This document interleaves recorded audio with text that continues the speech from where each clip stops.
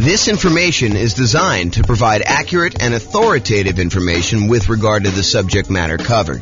It is offered with the understanding that the presenters are not engaged in rendering legal, accounting, or other professional services. If legal advice or other expert advice is required, the services of a competent professional should be sought. Welcome to the Jersey City Real Estate Investing and Real Estate Financial Planning Podcast. Learn all about investing in real estate in Jersey City, New Jersey, with a combination of real estate financial planning and modeling, with numbers specific to Jersey City, plus syndicated, more generalized recordings of live and pre-recorded real estate investing classes. Not all of them specific to Jersey City. Be sure to stay tuned after the podcast for a message from our sponsors. Real estate partnerships. Again, I'm James Orr, and let's get started.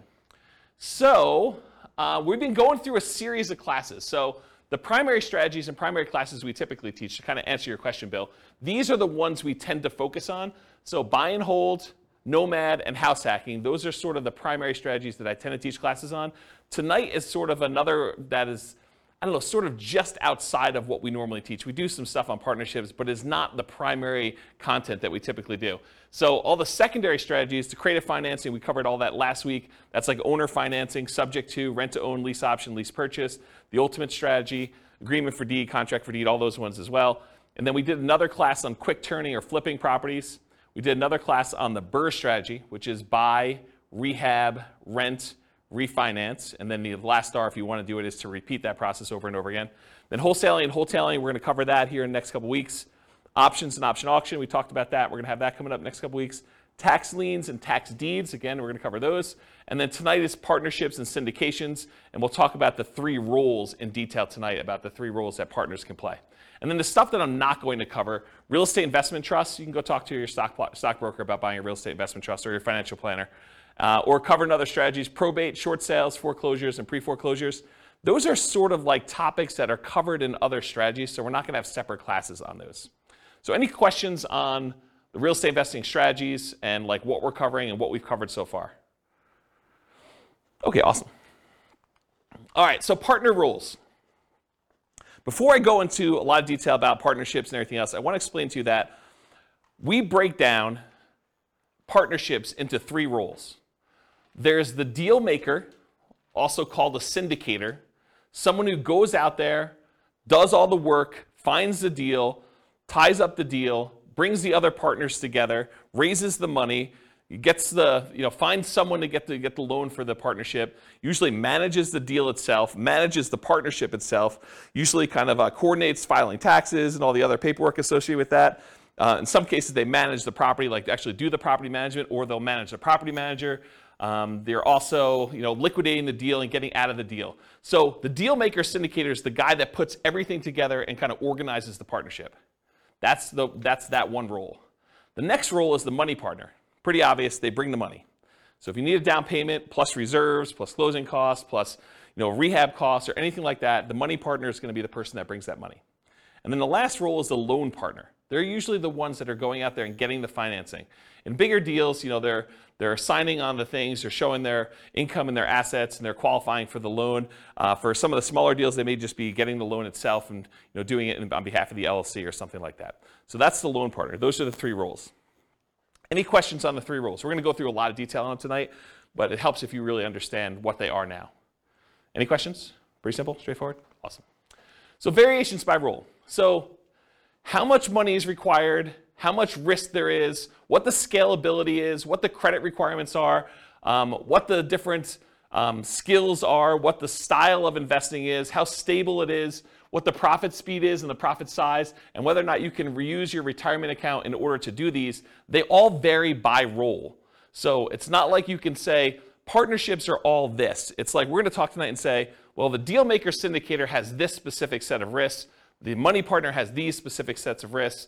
The loan partner has these, and we're going to go through in detail all the different ones so that you can see how different roles vary. Just about everything depends on which role you take in the partnership. They're different for the deal maker than they are for the money partner. They're different for the loan partner. All right, so especially with partnerships, and this is true of a lot of other classes we've taught, but I think partnerships is even more true. And that is that I've tried to sort of give you an overview, but because we can do these so many different ways, you can't assume that everything I tell you is 100% correct in all cases. Because you can come up to me and say, but James, what about this really weird thing where if I structure it this way, then they don't have this risk, or they don't have this money requirement, or they don't need to do this, or it's much more scalable if you do this. Yes, that's true. I can't cover everything, and I can't tell you that I'm covering every possible color or version of things that you're doing. So just realize that they're all varied like that. So you can find a way to do a deal or structure a deal or make choices that are not in line with what I'm talking about tonight, but just realize that I'm acknowledging that up front, okay? And just because you don't think there's a chance that X can happen doesn't mean that it won't happen. So you may hear me talk about stuff tonight and be like, why is he even saying that? What's the chance of that happening? Well, it can happen. That's why I'm talking about it, right? So just realize that, not because, just because you haven't seen it, there's someone who comes to class who will tell you, real estate values, they always go up. I'm like, nope, that's not true. So you get the idea that there are these things that just because you haven't seen it happen doesn't mean that it won't happen to you in the future and that it can happen. Do your own research. This is intended to be a starting point for discussion. Please do not take everything I say as James said this, so that must be true. Go do this as a starting point to research and say, he said something about that. Maybe I should look into it or talk to my attorney or whatever you're going to do about that. Any questions on exceptions? Cool. All right, so real estate partnership variations. Real estate partnership variations. So these can be formally structured in a number of ways. I'll talk about, I have 3 active partnerships still going on. In all 3 of them, I am the money partner. I'm the money partner in all 3 of them that remain. One of them is for a 100-unit apartment complex. I'm a minority money partner in that one. Another one is for a single-family home. I'm a money partner in that one. And another one is for a small group of single-family homes. And I'm a money partner in that one. I've done partnerships before in various capacities. Some cases I was the deal maker syndicator. In some cases I was, I don't know if I've been loan partner in a long time, if I have. It's been a while since I did loan partners. I've been using loan spots for my own stuff. So if I did do loan stuff, it was early on. But primarily my role has been money partner. So just to kind of talk about these. So in one of the deals, it's a very simple structure. It's an LLC.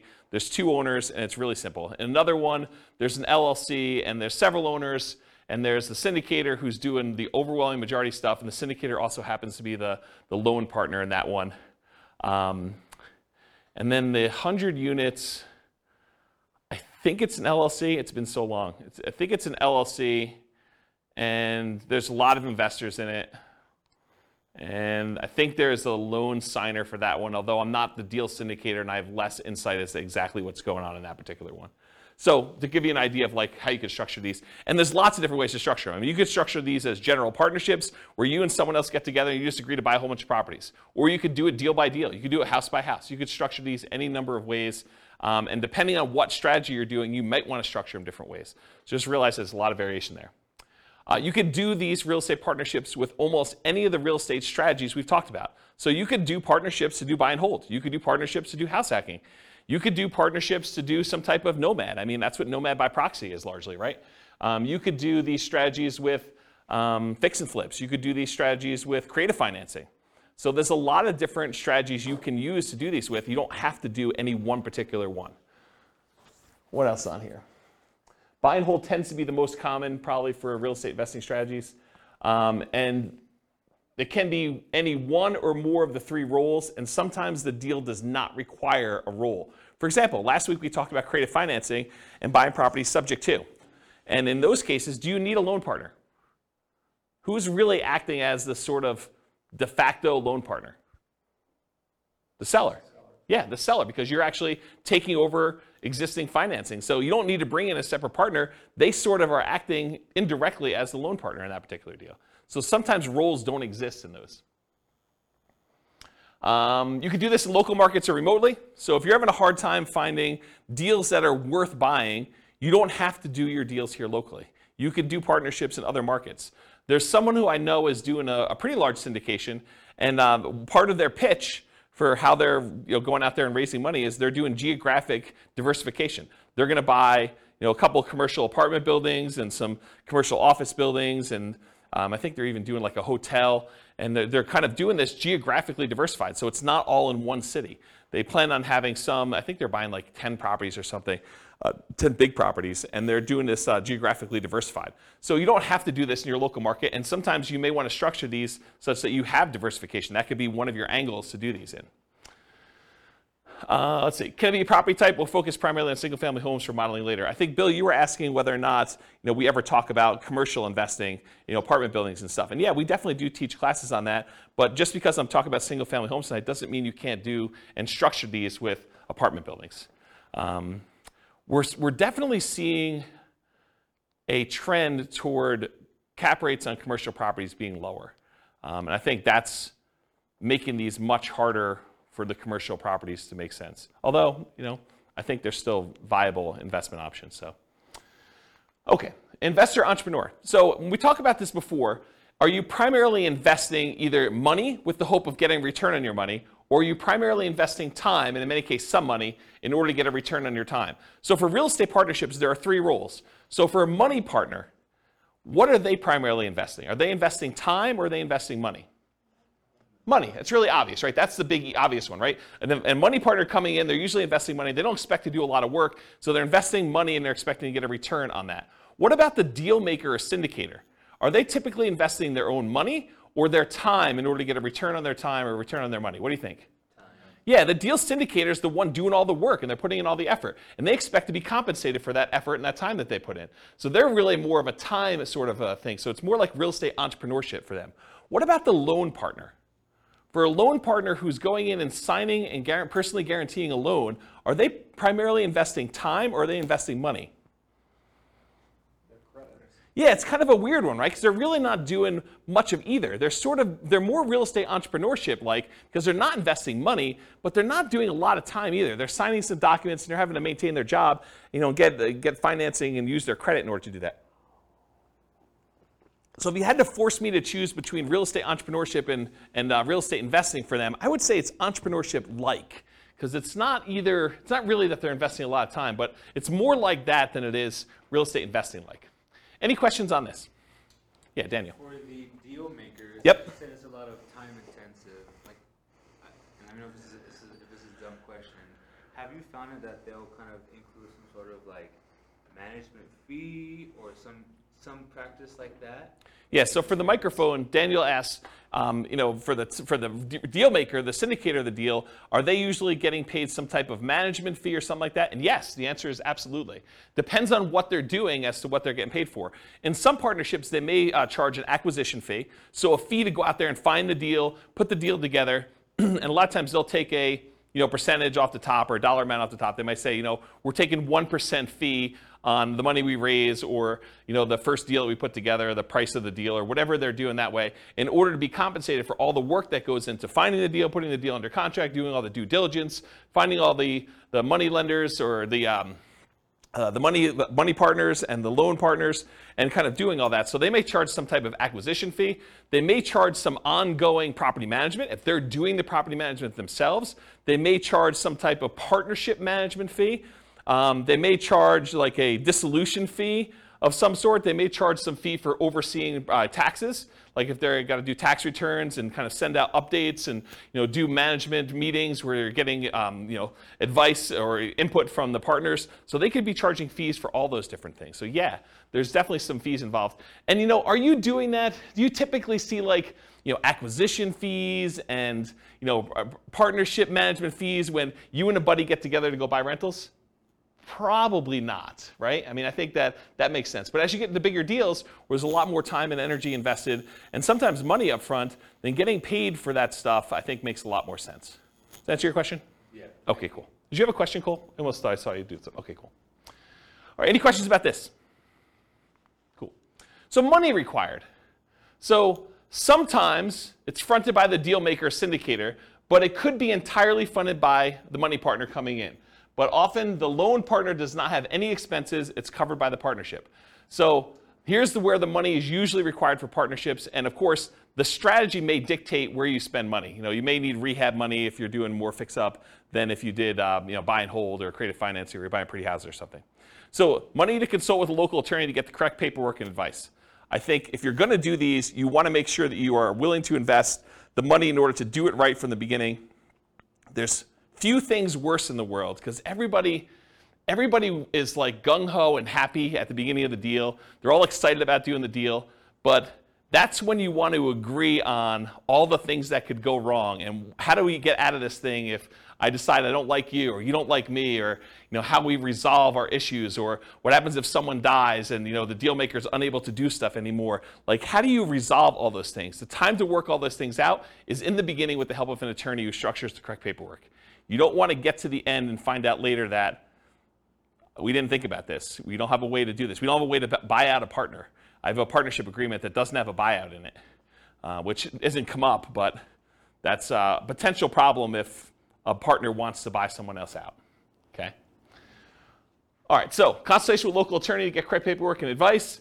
Sometimes you're gonna need money in order to do marketing and find or acquire the deal. Sometimes you'll find these deals by looking on LoopNet or local MLS or networking or wholesalers or some form of that. But sometimes you're spending money in order to do marketing in order to acquire deals. And so it depends on which way you're doing it as to whether or not the deal maker, the syndicator, needs to spend that money up front and then maybe get reimbursed later by the money partner. Maybe it's part of an acquisition fee, or if they're just going to self-fund that and that's their minimal investment into the deal. Maybe they only spend money on marketing costs and talk to the attorney, and then after that, the money partner comes in, does the down payment, and does the closing costs, and does the reserves and everything else. But that could be there. Earnest money. So earnest money is usually money you put up in order to control the deal before you formally go and close. And so you'll need to have some earnest money. And with some of these larger deals, these can be significant checks. They're not just $5,000. So realize you could need earnest money up front. So realize if you're doing these bigger deals, you may want to partner with your money partner early and talk about providing earnest money if you're doing those, if you're unwilling to do it, if you're the deal maker or the syndicator in that deal. Does that make sense? Okay. Reserves, you should not be doing these deals without reserves. And in my opinion, there's a tendency for the mom and pop landlord real estate investor, which I don't believe you should be doing this, but there's a tendency for them to kind of play it really loose and invest in real estate without setting aside, specifically earmarking money as reserves. They'll say, if I really need to, I can go tap into my 401k or my IRA, or I've got $50,000 in credit card balance that I could use, or I can go get a personal loan from the bank if I really needed money to do something. So I don't really need to have 6 months of reserves per property set aside.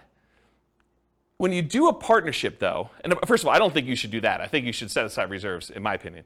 But when you're doing a partnership, I think that's sort of like cowboy, sort of gunslinging, sort of like make it loosey-goosey, whatever you can do.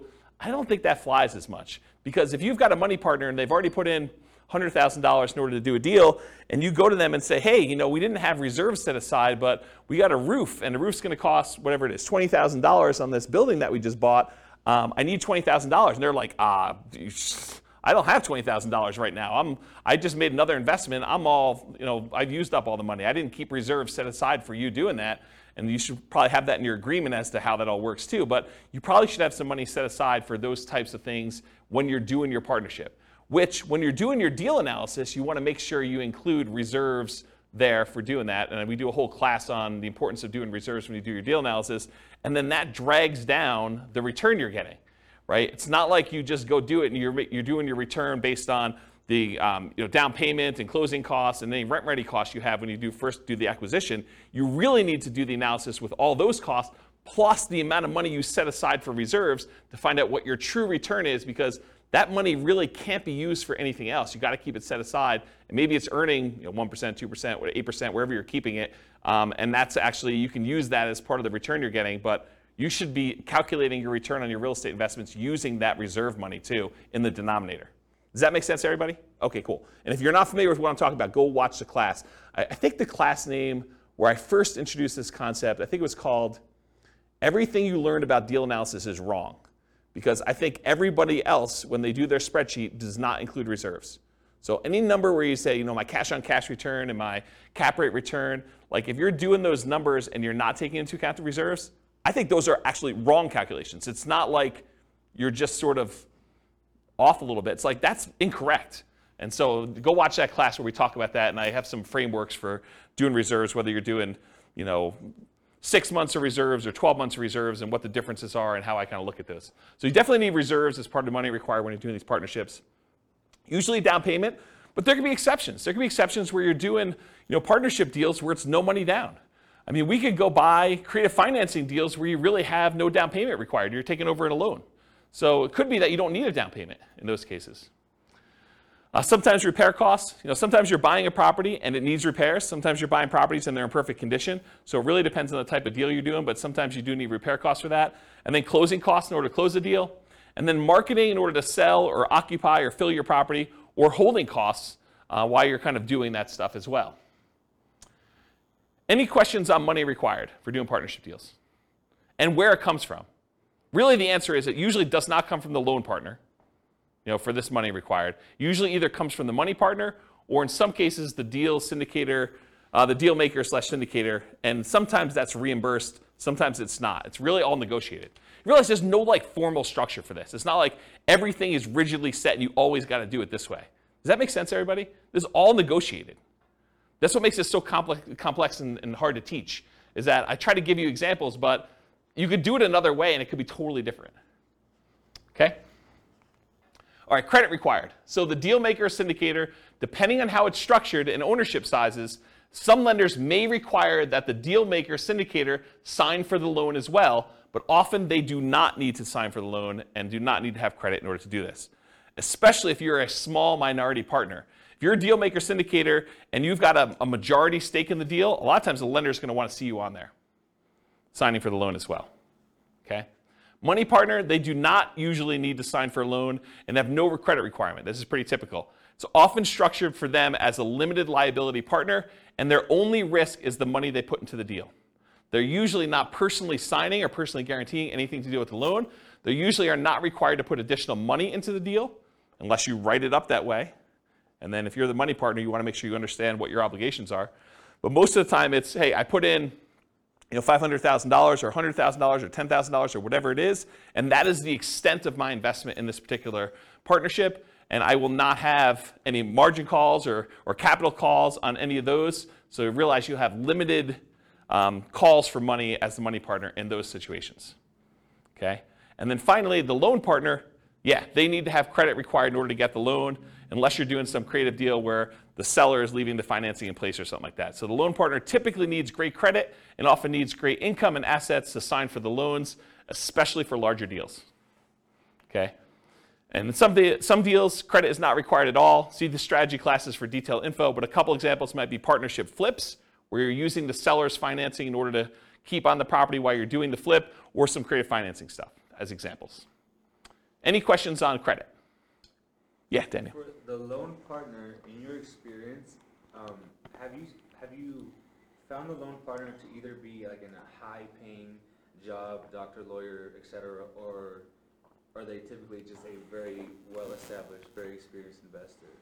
What have you? So the question for the microphone is, for loan partners, are they typically some type of high-paying job, like doctor, lawyer, attorney, something like that, or are they, just a pretty well-established investor? And my experience is it's all over the place. Like one of the partners I have is a very well-established real estate investor. They're not a doctor or lawyer or anything like that. Another one, it is not a doctor, lawyer, or even what I would consider a well-established real estate investor. It's just a regular real estate investor, not crazy assets, not crazy income, just sort of that. And a lot of the ones, let me think about this. So some of the other ones I've done, they've also not been really crazy high earner type people. Sometimes it's, like somebody just buying a single family home. They're able to get the loan on it. And we'll talk about the examples toward the end of class where we do Norm and Norma kind of variations on this. But they're just regular people and they can qualify for the loan to buy a single family home, and they just don't have the down payment, or they don't have the expertise or time to do something, and they bring in a money partner for down payment and they just sign for the loan. And so it doesn't have to be someone who's like crazy like that. They just have to qualify. Yeah. All right, any other questions about credit required? I guess my question is when you're a money partner Yep. or a loan partner, I guess it depends on how the deal's structured, but do you have to be an accredited investor? Yeah, so that's a really good question. So Kevin asked, do you need to be an accredited investor in order to do these deals? And the answer is maybe. It depends on the deal and how many people are involved in the transaction. But if you and your buddy want to get together and buy like a single family home and one of you is going to get the loan, the other one's going to do down payments, you're going to do that, nope, you don't. But go talk to an attorney. I mean, this is part of what you need to set the money aside for, make sure you get it structured right. So ask the attorney when you go sit down with them, is this like an accredited investor situation? But my understanding is if it's just you and your buddy doing something, or you and your buddy and maybe one other person doing it, probably not. If you're going to go out there and formally raise money, and there's regulations, Cole may actually know, you can talk to him after class if he may know, but there's rules about like what requires accreditation and what requires, there's like another level in that too, right? I think if it's like a real estate investment trust that's registered with the SEC, you're more likely to have something like that. Yeah. For the small, like single family deals, no. Yeah, so just go find out. Talk to an attorney. You're gonna want to talk to an attorney. You should be not be doing this without paperwork at all. And you definitely should go get advice from somebody. So this is like a 2-minute question you ask. That's part of your hour or two that you're going to get with your attorney. So just go ahead and ask that and make sure you're doing it right, rather than me give you bad advice. And my understanding is these laws are becoming much more friendly for doing these types of deals too. I'm just seeing regulations coming across saying that they're going to reduce the requirements in some form. So, I mean, all this stuff changes. So, yeah, don't rely on what you're hearing here. Go talk to an attorney. It's the best answer. Any other questions? Cool. So skills required. And the skills required for the deal maker syndicator are significantly more involved than the skills required for the money lender or the loan partner. So the whole left-hand side of this slide is all the deal maker skills, and then the right-hand side, there's like a couple lines for that, okay? So I'm gonna cover the money partner and loan partner first because they're easy, okay? Money partner, you gotta have the money or access to the money in form of assets or credit. Loan partner, you got to have the ability to get the loan. You need to have credit, income, and in some cases, assets. Pretty easy. That's it for those. Any questions on those before I go into all the deal maker syndicator stuff? Okay. So deal maker syndicator, you got to find the deals. I mean, that's your job, right? You're out there finding amazing deals in order to bring in partners that want to invest with you. So you got to go find deals, and in some cases, that's going to require marketing skills. If you're not just going to the MLS and trying to do a deal that way, and you could sort of like see between the lines of like deals that are in plain sight, but you know what to do with them in order to make them really, really profitable. A really basic example of this would be, buying a property that you're going to convert as a short-term rental. Someone may have a property that's listed for sale, but the income could be amazing if you do a short-term rental on it, and it could be worthwhile if you raising money with a money partner or a loan partner in order to go do those types of deals. But you need the expertise to be able to go see those in plain sight when they're just lying in the MLS and no one else is looking for them, or like be able to kind of put those together and have the expertise to run those, okay? As one example. James, Yeah, question. Question about the money partner. Yeah. So, like maybe in your case scenario, do they essentially just need proof of funds type of thing, or are they looking into your finances more than just that, like to qualify, the loan partner qualify? Yeah, so Nathan asked, Like how involved is their search into your... yeah, so Nathan asked whether or not the money partner is going to need to like have someone come in and look at all their financing and confirm that they have the money and where it's coming from and source it and everything. And it depends. But if you and a buddy are buying a single family home together or a duplex, triplex, fourplex, maybe even a small apartment building, and it's a pretty simple one, you telling them that I've got $200,000 to invest is going to be fine. They're not going to need to go do that. When you get the loan, they may or may not ask you, the lender may or may not ask you where those funds came from, just to kind of know. So make sure you go talk to whoever's doing the loan or talk to the money partner, make sure you structure all that correctly. But in most cases, I don't even think that's come up for me. But it's not saying that it won't ever come up in the future. And part of it may be the lender and how you structured it and everything else like that. But no, I don't think that's the case. Now, if you're doing like one of these larger type syndications or something like that, maybe they may want to go and source that. I've not seen that come up. Some of the larger syndications that I didn't get sourced for my down payment for the larger syndications I've done. And the ones that I know about going on now, I understand their process is basically you need to have your attorney or CPA just sign a statement that says you're accredited. and they're not looking at stuff. You just need to do that and send in your check. So I don't think they're doing anything like that. So it probably depends, but in most cases, no, I don't think that's going to be an issue. Does that answer your question? Okay, cool. All right, cool. So finding deals, and a lot of times that involves marketing in order to find them off market, how to do motivated seller marketing of that sort. Analyzing deals, being able to estimate rehab or cash flow, you run the deal numbers, estimating value if you're trying to buy stuff undervalued, doing comps, things of that nature. Or if you're not able to do these yourself, you need to be able to have someone else that you could tap to do it. If you've got a real estate agent or a CPA or someone else who's willing to help you with deal analysis or help you with estimating value or anything like that, then you can outsource it. But you need to be able to perform that as part of your deal maker syndicator thing, whether it's you directly or you're using someone else to do it. Deal structuring, and part of this is negotiation, but structuring the deal and also negotiating with the partnership as to how that's going to be structured. Raising money, you need to go find your money partners. Also, finding financing, finding your loan partner to be able to do that. So that's another skill you need to have. Managing the partners and the partnership itself. You need to know what is involved in running a partnership and managing the partnership and getting taxes done and having meetings and giving updates and making decisions and following the guidelines for the agreement, the LLC or the entity that you're using in order to do this. You need to be able to run the partnership and deal with partners. I mean, people with money can be a little bit strange. So if you've got, somebody who you've been really friendly with, and then all of a sudden they give you $300,000, they may start treating you very differently, and you may need to deal with that person. Especially if things don't go your way. I mean, when the market goes your way, I think a lot of times that just everything seems super smooth, right? It's when you have problems that you have to deal with a lot of these situations, and markets don't always go up. Yeah. So if it does go bad, can they go after the assets of the money partner? Yeah. So the question is, can they go after the assets of the money partner? And I have a different slide here when we talk about risk, and I will tell you what each individual person's risk exposure is. But part of it is how it's structured and what people are doing and what people are promising, right? I could see a situation, I wouldn't recommend this, but I could see a situation where a money partner has written into their LLC agreement or their operating agreement or whatever they're doing that basically says, if we run short on money, you are agreeing to provide additional money to kind of hold the partnership over.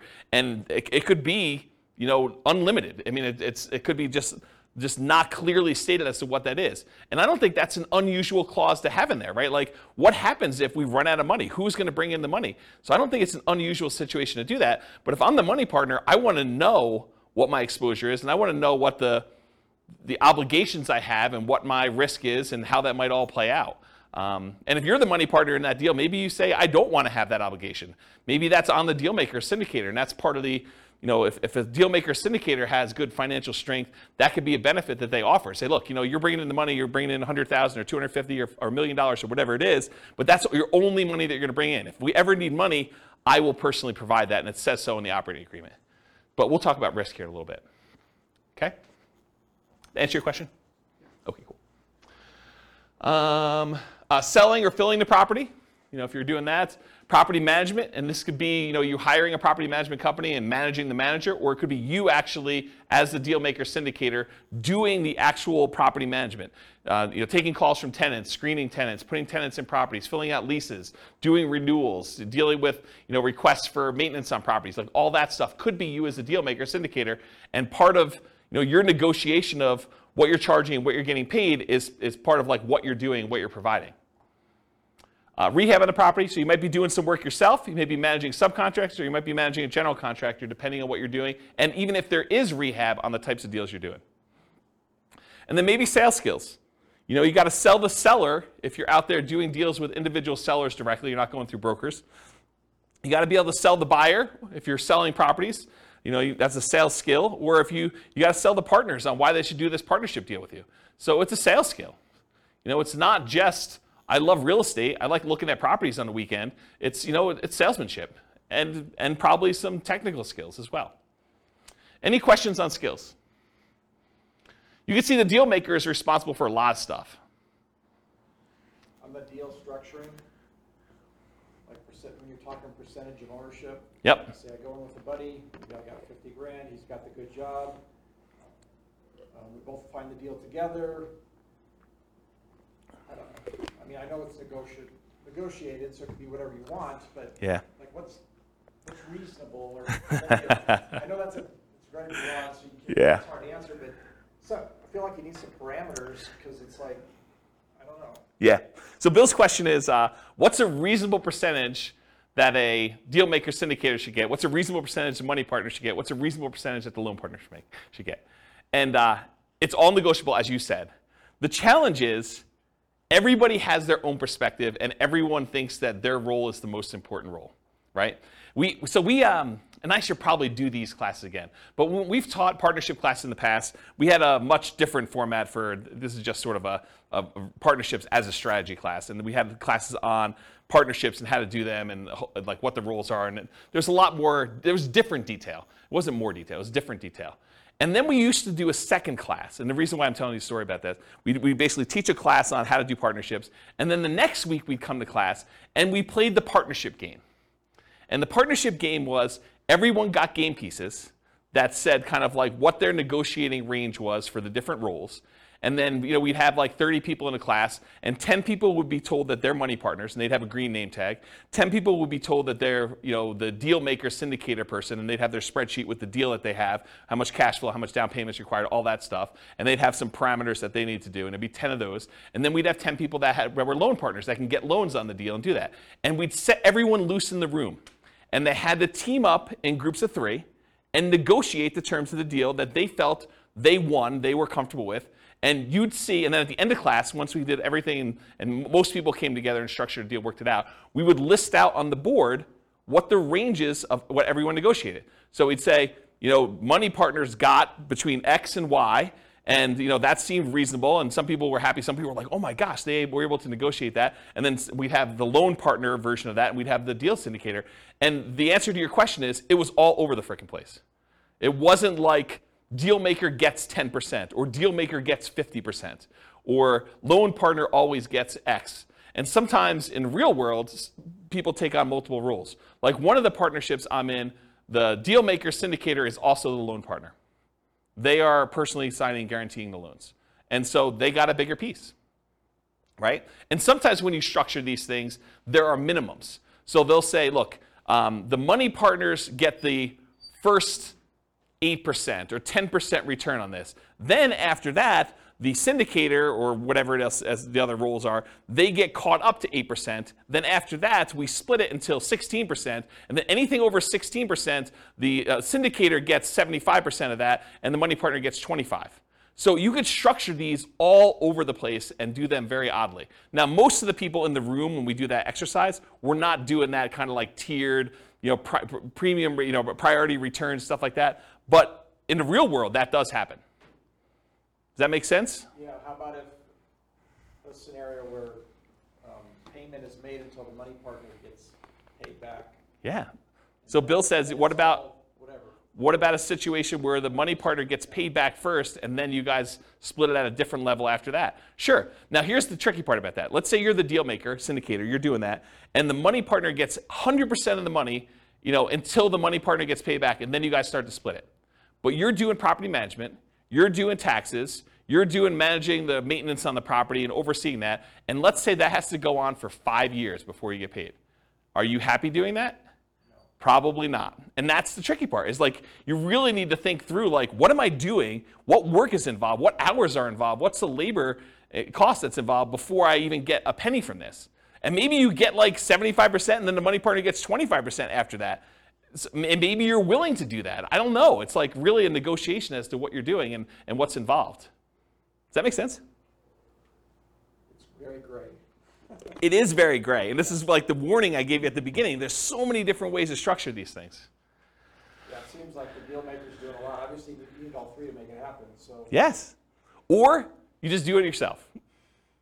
Right? I mean, that's the other option. That seems easier. Well, I mean, if you don't have one of these pieces, right?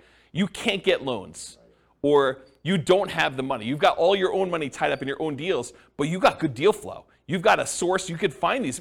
You got more deals than you could possibly fund yourself. Or maybe you're at your limit of your loans. You can only get, the second tier, adjustable rate mortgage type loans from a portfolio lender now because you've got 10 loans in your name, and now you really need like a loan partner to do deals. But you got sources of great deals. Maybe you even have down payment, or you have a source of down payment. You have another partner who's like, hey, I got plenty of money. Let's do more of those deals.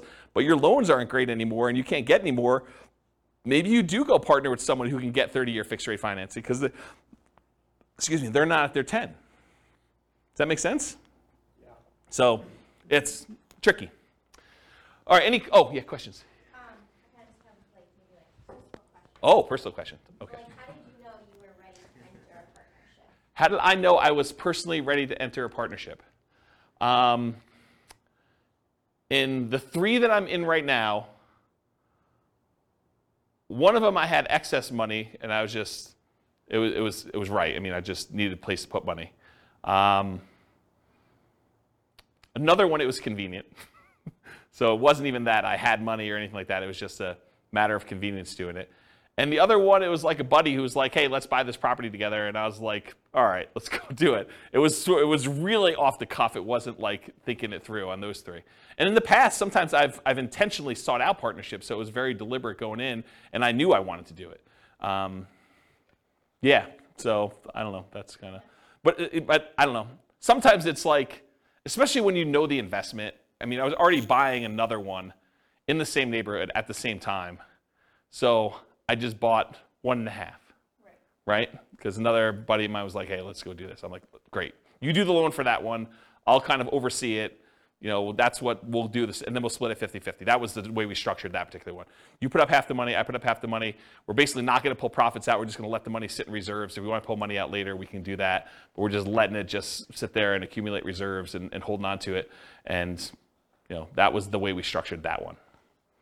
And Yeah. when there's like more than you and a buddy, do you guys have like meetings like monthly not monthly. Or quarterly or whatever? Yeah. Just, like make sure that the deal makers like doing taxes and all. Yeah, the question was, how often do you meet as when you're doing these deals? And I think it does increase with complexity. Like the buddy and I one, we still have to meet for the LLC. So there are meetings, usually done via email in this case, but there's still meetings. Not that I can't get on the phone, but they're usually just not paper trail sort of stuff.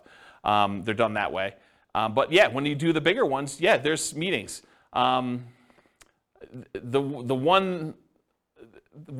larger one is usually like there's a webinar, and that's sort of the meeting where there's information given out that way. But I don't personally attend the webinars.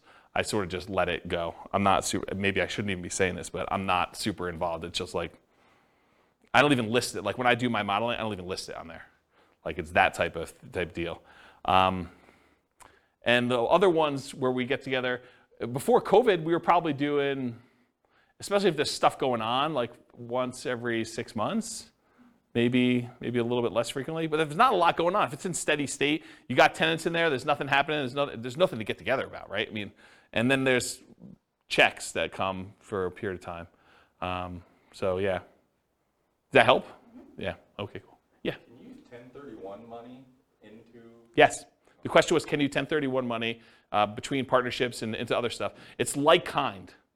So check with your CPA to verify this, but if you're investing in real estate, you can move money from real estate to other real estate. Even if it's a syndication? It's my understanding, but check with your CPA to verify. The question was, even if it's a syndication, and that's my understanding if you can, but do you do any of those?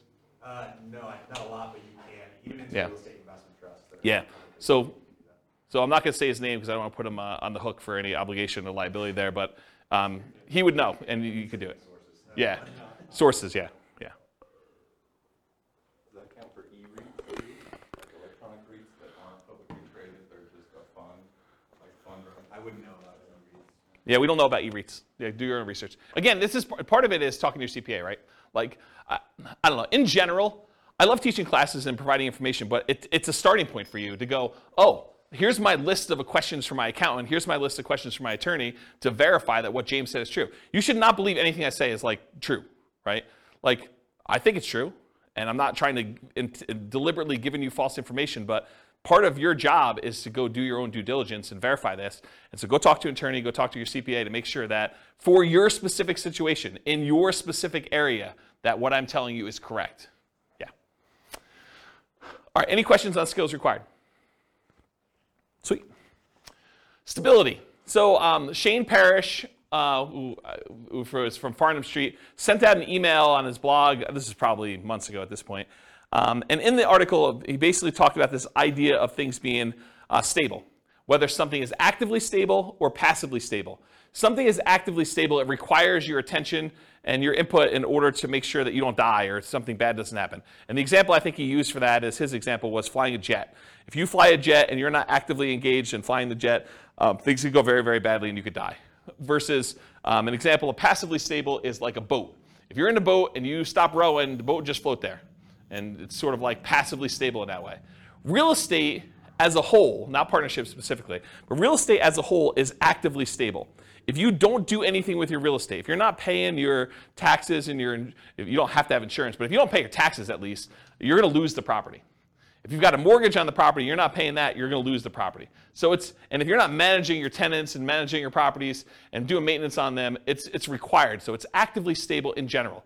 Partnerships specifically vary a little bit based on the role, but they are also actively stable. So for example, the real estate partnership where you're the deal maker or syndicator, that in my opinion is very actively stable. You have to be doing stuff actively in order to keep that thing running. You need to be managing the partnership, you need to be managing the financing, you gotta be managing the property manager or the tenants directly. You gotta be doing all that stuff. For a money partner or a loan partner, yeah, it's actively stable in that the investment requires some work to be done, but do you really have to be doing a lot personally? Probably not. But there is something involved in there. So I put down it's actively stable just because real estate in general is, but you're not having to do a lot of stuff yourself. In some cases, you may need to submit financials, especially if you're doing like these larger deals or commercial loans. A lot of lenders are going to want updated financials every X period of time, whether that's a year or 5 years or 6 months or whatever it is. They'll want to see some updated financials from you to make sure that everything's good. Otherwise, they can call the loan due. For smaller deals, that's probably not happening. But that's a possibility as an example for the loan partner. And for the money partner, maybe you have some responsibilities to put more money in. Depends on what your agreement says. Okay, any other questions on stability? Sweet. Scalability. So is doing real estate partnerships scalable? Is it a way to build wealth? And how big can you get with it? So real estate partnerships for the deal maker or syndicator are often limited by deal flow. How many deals can you find, and are they good enough quality where you can actually get cash money partners and loan partners in order to do those? And so it's really limited on your ability to deal flow, and probably to a slightly lesser degree, in my opinion, is finding the partners themselves, finding the money partners and finding the loan partners to be able to do the deals.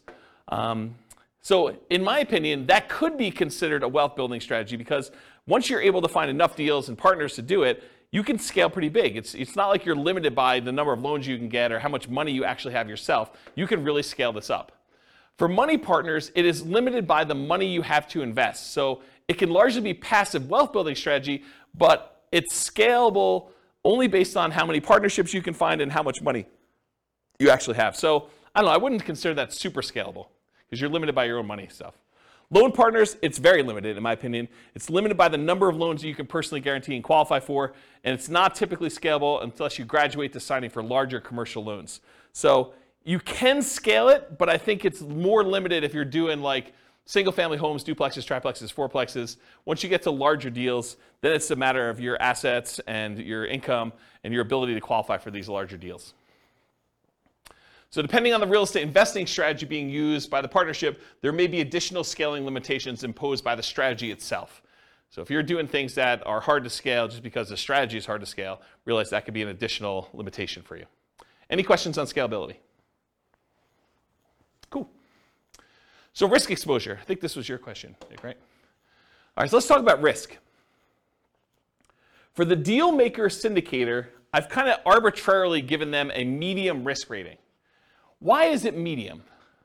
Well, I do think there's some risk, but it's usually not a lot of their own money, And it's usually not them personally guaranteeing signing a loan, although in some cases they do have some of their own money invested in the deal, and in some cases they are also personally signing and guaranteeing a loan. So if you had those in there, I'd probably say it'd be higher risk. But for the most part, the deal maker syndicator is not putting up their own money and they're not signing for the loan, so their risk is sort of like medium. There's sort of their reputation at risk, there's their time at risk, and then you've got all the other risk of just being in the deal as to whether or not they're going to make money, which we'll talk about here in a minute. So the deal maker, I'd say, is sort of a medium risk. The money partner is also medium risk as well. They can lose their money, and it's usually limited to the amount of money that they invested. If you've got like a limited liability partnership or limited liability company, and they say, look, I'm going to invest $100,000, but that's all I'm putting in. There's no other things in the operating agreement or anything like that that says that they need to come up with more money, then that's their limit to how much they could lose in the partnership. It's not like they can go after them personally and do stuff, right? So unless they're managing the property and they have risk for part of the management too, which is a different thing. But a pure money partner, really that's their limitation. Now the loan partner is different though. The loan partner, and by the way, for the money partner, they're the first ones that lose money, right? If property values decline, where does that come from? It comes from the down payment. And so the down payment that the money partner gives is the first to lose money. So if we had to get out of a deal, if we were in a partnership together and we had to get out of a deal and we had to sell less than what we bought it for, then it comes out of that money partner's money, right? If we had to sell a property for less than what we bought it for, then they're the first ones to take that hit, okay? But for a loan partner, they come in there and they're personally guaranteeing the loan. And personally guaranteeing the loan is you're guaranteeing it to the lender. So really, you're only having to make a guarantee if the lender loses money, right? So if the lender comes in and property values go to zero, which isn't likely to happen, but if it goes to zero and the lender's like, look, I loaned you $1 million and I didn't get any of my money back, so now I'm personally coming after you to make me whole for the $1 million, the loan partner, because they personally signed and personally guaranteed that loan, could be obligated for that $1 million. But in a more reasonable decline in value, went from being worth $1 million to now being worth, $800,000, and the money partner had to come in with $200,000 as their down payment in order to get that deal done. Well, the money partner is going to lose their $200,000 first. So the property values have to drop by 20% in this case in order to have the loan partner have any risk in the deal where they're going to lose some money. Does that make sense? Okay. So a loan partner I would also consider to be medium risk. So everyone has medium risk, but it's for different reasons. And I talked about the loan partner is typically protected by a healthy size cushion of down payment. So typically the money partner is the first in line with that risk. We talked about that. And the loan partner is technically unlimited risk, although theoretically it's more likely to be the amount of the loan that is their risk. It could be for more. If the property that you own is now worth negative money, it's going to cost $500,000 for the lender to actually clean up an environmental waste issue on the property, and they go after you for the whole loan balance plus the $500K in order to do the cleanup. It's more than the loan amount, right? Technically. So it could be something that's worth more than the loan amount. Although I think these are like really unusual examples, right? This is exceptional. All right, so the general risks of partnerships, not specific to any role. Possible marketing money, having spent money on marketing, not finding a deal, marketing to buy, marketing to occupy the property, marketing to sell. Possible rehab risks, so finding out something about the property while you go in there. You already bought it, you're doing rehab on the property, and things come up that you didn't expect. Possible interest rate risk. You buy the property, you're under contract on the property, there's an interest rate risk, or you're going to sell the property, you have a tenant buyer in there, and while you're holding the property, interest rates go up, and now your tenant buyer can't qualify, so you have the interest rate risk while that's happening. Possible price decline during ownership, I think that's self-explanatory. Possible rent decline during ownership, I think that's also self-explanatory. Then you've got all your typical tenant and property management risk. Being accused of violating fair housing or something like that. I think those are all the normal risks you have with just buy and hold strategies in general. That's an additional risk you have with the partnership. And possible partnership risk, and especially based on how the partnership is structured. If you do some type of general partnership where both you and your buddy are general partners in the deal, and he does something stupid, you could be dragged into that. So realize how you structure these matter. You should go talk to an attorney and do that. But there's some partnership risk based on how partnerships are structured. And there may be additional risk depending on the real estate investing strategy being used. So if you're interested in a certain strategy, go watch that whole class, and we talk about the risks specific to that strategy, and you can go learn about those. Any questions on risks? Risks. There's my lisp coming out. If the money partner signs on the loan, I mean, do you need the loan partner? If the money partner signs on a loan? Yeah. So if the money partner signs on a loan, they are the loan partner too. Right. So they're fulfilling both roles. Well, I guess I thought you said that sometimes the money partner also signed on the loan. Well, I guess you did. So we have two parties. So money partner doesn't usually sign for the loan. That's the unusual one. Usually who does have to additionally sign for the loan is the deal maker syndicator. Okay. Although if you own a large percentage of the deal, a lot of lenders will require you to sign too, just because you own a larger percentage. So it depends on lots of stuff, but I've seen that happen before. Yep. Any questions? Cool. So profit speed. How quickly do you make money, and what size of money do you make at one interval? The size is typically negotiated in the partnership agreement. So it really depends on like what your role is and what you negotiated. And it can vary depending on the real estate investing strategy of the partnership and how the partnership is structured. So it's really hard for me to answer this one, but I will try. Deal makers and syndicators, they can make money up front. I think Daniel had asked whether or not you can get paid for this. Yeah, you can make money up front as acquisition compensation. So putting together the deal, doing all the work, getting the deal going, getting it set up, having it go through to closing. Sometimes you can collect a fee for doing that. But you can also, as a deal maker, make money ongoing. A share of the profits, fees for work done, running the investment, doing management, doing all that other stuff. So you can get paid for doing that work. And then a lot of times deal makers, syndicators make the money at sale as being one of the owners. For money partners, it's typically not upfront. It's weird for you to go give $1 million to invest in a deal and immediately get compensated part of that back. It's unusual to have it structured that way. It could be, but it's really unusual. Typically, you get a profit of ongoing, like revenue coming in, cash flow, whatever it is, and at the sale as part of your equity. And then loan partners can be paid up front. They can be paid ongoing and or at sale. So one of the things we've done when we did the negotiation class is we would have loan partners that say, look, instead of getting paid 25% of the deal or $100 a month for as long as you have the loan, or $200 a month, or whatever it is, the loan partner says, look, for $3,000, a one-time fee, I will sign on the loan for you, and you could have it out there for 3 years. So they just say, hey, look, I just want a one-time upfront fee of $3,000. So you just collect an extra $3,000 from the money partner, and then you and the money partner get to split everything else. So that's how you could structure that as one possible strategy. Okay? So that's an example of being paid up front. Or ongoing. Loan partner can get 10% of the whole deal, 50% of the whole deal if it came down to it. Whatever you guys negotiate. It could be part of cash flow. They could get a 20% of cash flow and no equity. You could structure these all different ways. Or they can be paid at sale. They have ownership, they have 20% ownership in the whole deal, and then get paid at sale. Maybe they're not getting any of the cash flow. Maybe the reason that the money partner wants to be involved is they want cash flow on their money, but the loan partner's like, hey, look, if I can get paid money when we sell this thing, I'm okay with that. So I want 20% of the equity, but 0% of the cash flow. Because some money partners, they're using their money because they want money to live on, essentially. Okay?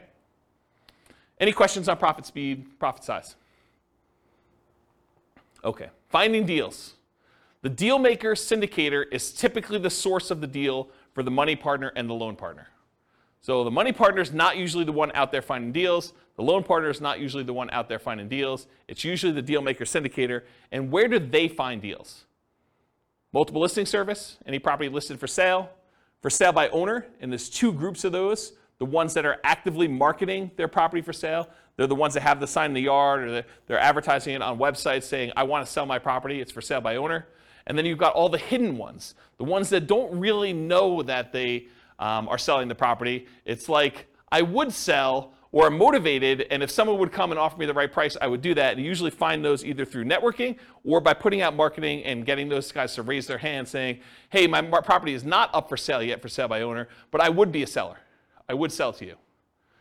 And then finally, wholesalers. Those are the primary ways to find it. Someone who is out there finding deals and they're willing to assign their deal to you for a fee.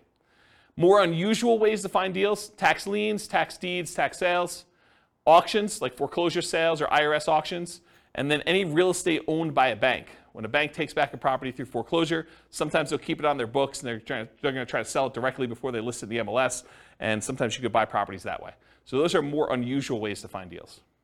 Any questions about finding deals? Cool. So when you're analyzing deals, you can go download a copy of the spreadsheets, realestatefinancialplanner.com/spreadsheet, and you just run your deal as if you're doing a deal analysis for doing this. I thought about adding some stuff for partnerships, and I probably will add like separate tabs just to make it easy. You put in all the partners, what percentage of cash flow they're getting, what percentage of equity they're getting, and then it'll kind of like do some summaries for you and stuff like that. But I haven't gotten there yet. So if you guys are really, really interested in that, just drop me an email, especially if you're listening to this recording and I haven't done it yet, and that'll prompt me to see if that's something I want to move to the top of the list to do. But unless there's demand for it, I'm probably not going to immediately jump to do that. So you can go download the spreadsheet, realestatefinancialplanner.com/spreadsheet, and you can analyze deals, and then just realize whatever your cash flow is, you need to divide that up by whatever the shares are for which partner is which, and then how much equity proceeds from the sale you have, you need to divide that up by whatever partners are doing. You just do that manually for now. Any questions?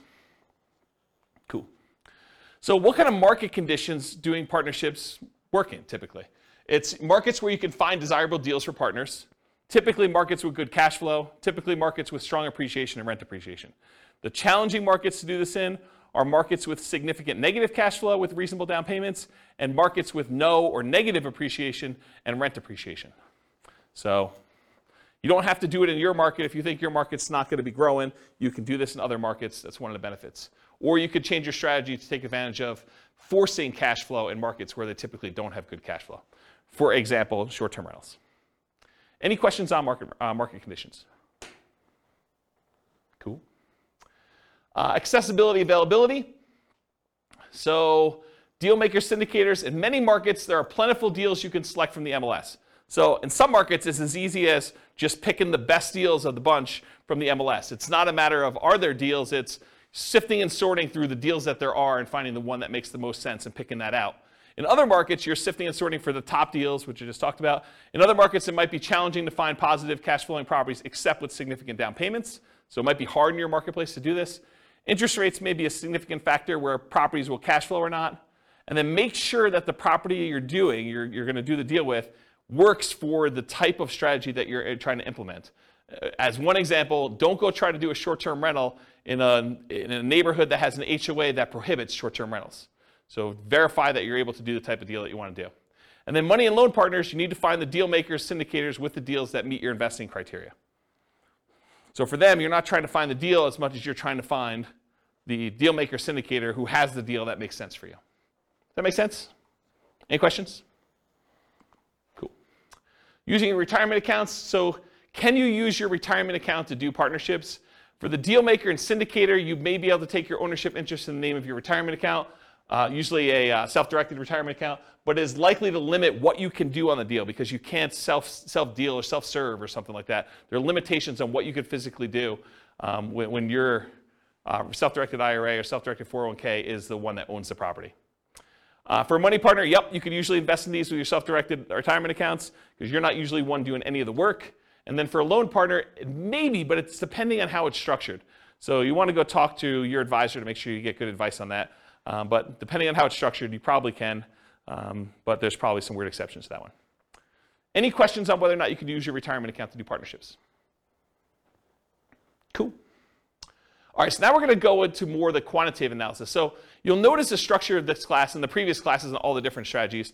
I sort of do a more qualitative analysis of like how the deals work, what the risks are, what the scalability is, what money is required, what skills are required, all those different things.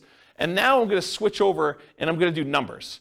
And I don't think a lot of folks do number-based analysis for different strategies, especially comparing one strategy to another where you compare numbers. And so that's what we're going to take for the rest of the time. We got like 45 minutes left or so. And I'm going to dig into different strategies, how long they take for you to achieve financial independence. And then we're going to look at how partnerships perform for you achieving financial independence. But I will tell you, as we've discussed in detail tonight, it is really hard to formulate like what a reasonable setup for these things are, right? Like there's so many variations and so many different things you could do that it's going to be really tricky to do this. And you probably want to go do additional modeling depending on what you're specifically doing. I'll do some really kind of like plain vanilla-ish ones, but there's so many different variations on this. It's going to be really, really hard to just pick one and do it. All right, so for deal makers, syndicators, partnership requires work and effort like a job. So when we do modeling for it, it often shows up as income when we model it. So because they're not actually buying a property and it's not like showing up as a property, it looks a lot like, hey, look, they're just getting an extra, $200 a month, and that's increasing over time because that's what their ownership share gives them. And at the end, they're going to get a pop from that, right? So it sort of shows up like income when they do that. It's similar to how we model house hacking in a lot of ways, right? The house hacker gets an extra $500 or $600 or $700 a month per tenant that they've got in the property, and that shows up like it's a separate job or small business. So it just looks like income when we do the modeling. So it's very similar in that way. For money partners, it's typically passive, and it often shows up as a % return on the money invested. It could also show up as like that $200 or $400 a month or whatever it is, and then a big pop at the end if you go and sell the property, or an increase in the amount of cash flow you're getting when the loan gets paid off and you're in sort of steady state after that. But a lot of times you could also look at it as, hey, look, the money partner's coming in, they're investing money in the deal, they're getting whatever it is, 10% return on their money, and that's what the partnership is paying out. You could structure it that way too. So depending on how it's structured, it might be smaller monthly, quarterly, yearly return with a big bump when it sells. And that sort of makes sense, right? You guys understand this? Am I confusing anybody? Okay. For loan partners, it can be structured with a large number of ways. It could be one-time upfront fee, which we talked about before. It could be a percentage of the deal, cash flow and or equity. It could be yearly fees, etc. So it could be, as long as you have the loan out, we're going to pay you $1,500 a year to be using your name for the loan. You signing and guaranteeing a loan. So how well do partnerships perform toward achieving financial independence? We're going to look at each partnership role, and we can repeat all the other real estate strategy classes looking at how each would perform. Any questions on this slide before I get into analysis? Sweet. So let's talk about how I define financial independence, and then I'm going to talk about how it's weird to model for each of the roles. So financial independence, as I define it, and we're going to do this mathematically, is when your investments provide your minimum target monthly income in retirement. Some might call this lean FIRE, financial independence, retire early. Some might just call it regular financial independence, retire early, FIRE, okay? It consists of, mathematically, this is how we calculate it, 3 things. Number 1, passive income from Social Security, pensions, or annuities. So any money you have coming in from Social Security, pensions, or annuities, that counts toward the income for whether you qualify as being financially independent. Number 2, any net cash flow after all expenses. So you get the rents coming in, you get any other income from the property coming in, you have your taxes, your insurance, your maintenance, your vacancy, your property management, your mortgage payment, principal and interest on there. Expect all those is that's there. Whatever's left over is your net positive cash flow. What that number is, that contributes, that net positive cash flow, or negative, contributes toward your financial independence number.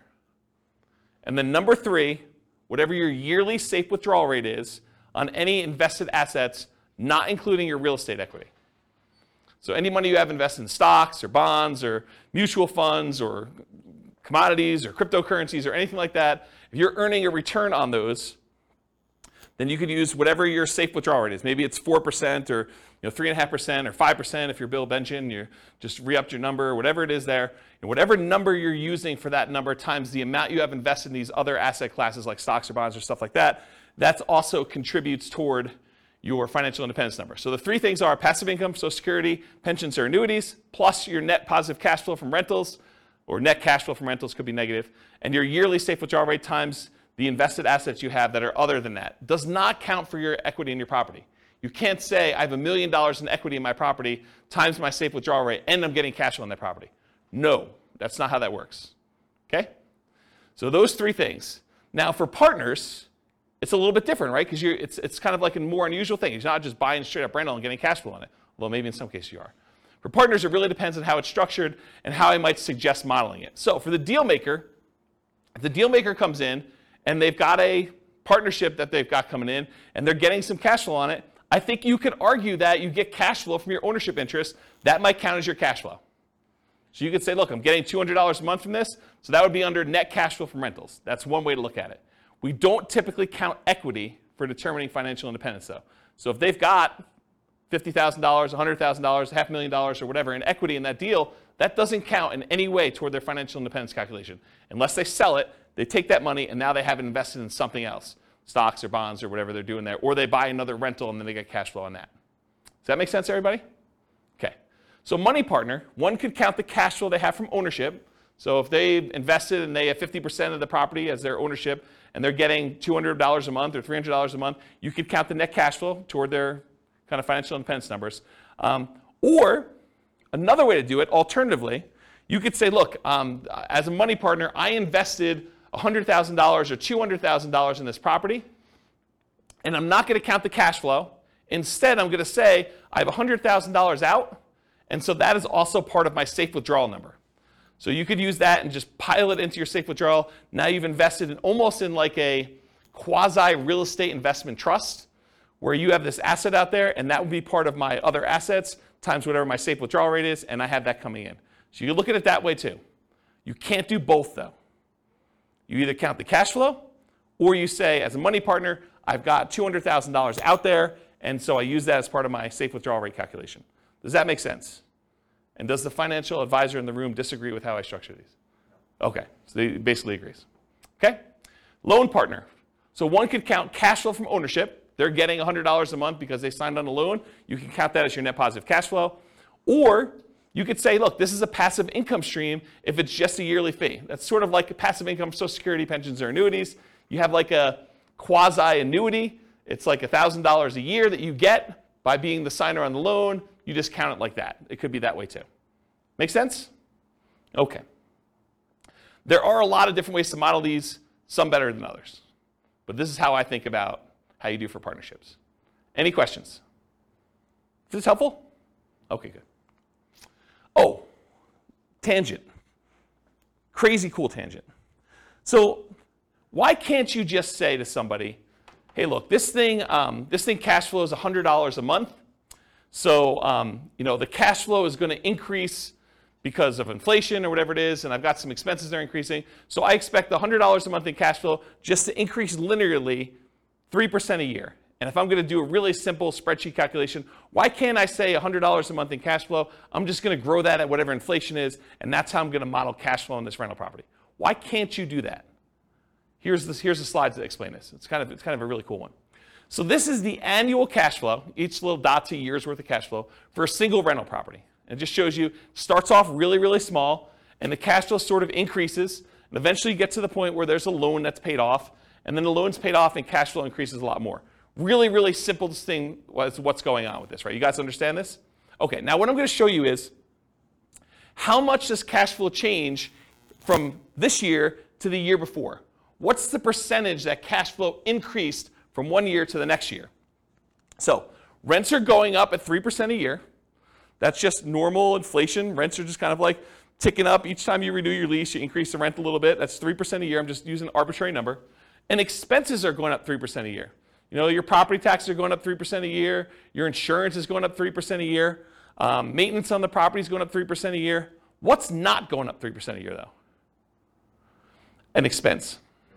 Your mortgage payment is not going up 3% a year, because when you get a mortgage, you get a 30-year mortgage, the payment, the principal and interest part of your payment is fixed. The payment stays the same from month 1 all the way through to month 360. Okay? So your mortgage payment is not going up 3% a year, which makes some weird things happen, right? Because now rents are going up 3%, the top line. Some of your expenses are going up 3%, but some of it's not going up at all. And so your rent's actually increasing at a different rate than just this 3%. So how fast is cash flow growing? And why is this harder to model than just doing it in a simple spreadsheet and saying 3% a year?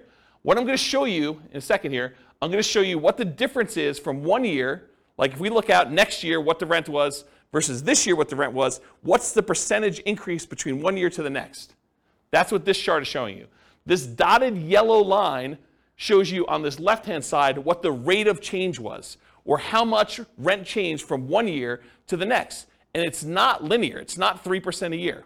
Okay? So because it's hard to see, I just turned off the background actual rents, the cash flow rather, and now I'm showing you this dotted yellow line, which those of you that opted to sit in the back row, sorry about that.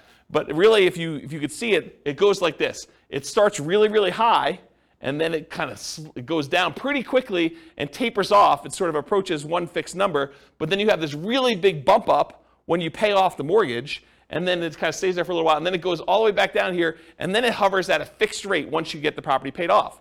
So here's what I'm trying to show you, though, is when the property is early, it's young, and you've got a small amount of cash flow, and cash flow is increasing, your cash flow is increasing at 20-something% in that first year.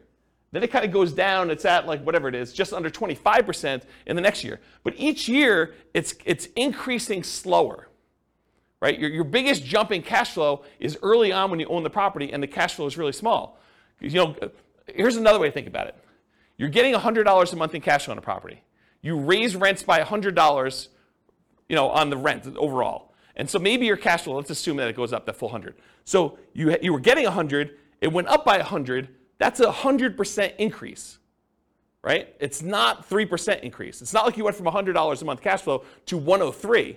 It's because you had a fixed dollar amount increase and the cash flow was so small, the percentage that cash flow increase is really, really significant. So you can't just go model in a spreadsheet that I made $100 a month in cash flow, next year I'm going to make 3% more. You can't do it because it changes every year. And this is how it changes. This is the actual graph that shows how it changes. And it becomes asymptotic, fancy math term for those who know what I'm talking about, but it becomes asymptotic to whatever the rents are going up at, 3%. Eventually, once your mortgage is paid off and that fixed part of that payment eventually goes away, it becomes basically about 3%. Make sense? Okay. And I'm just going to throw a curveball out there. You can tune out for 30 seconds.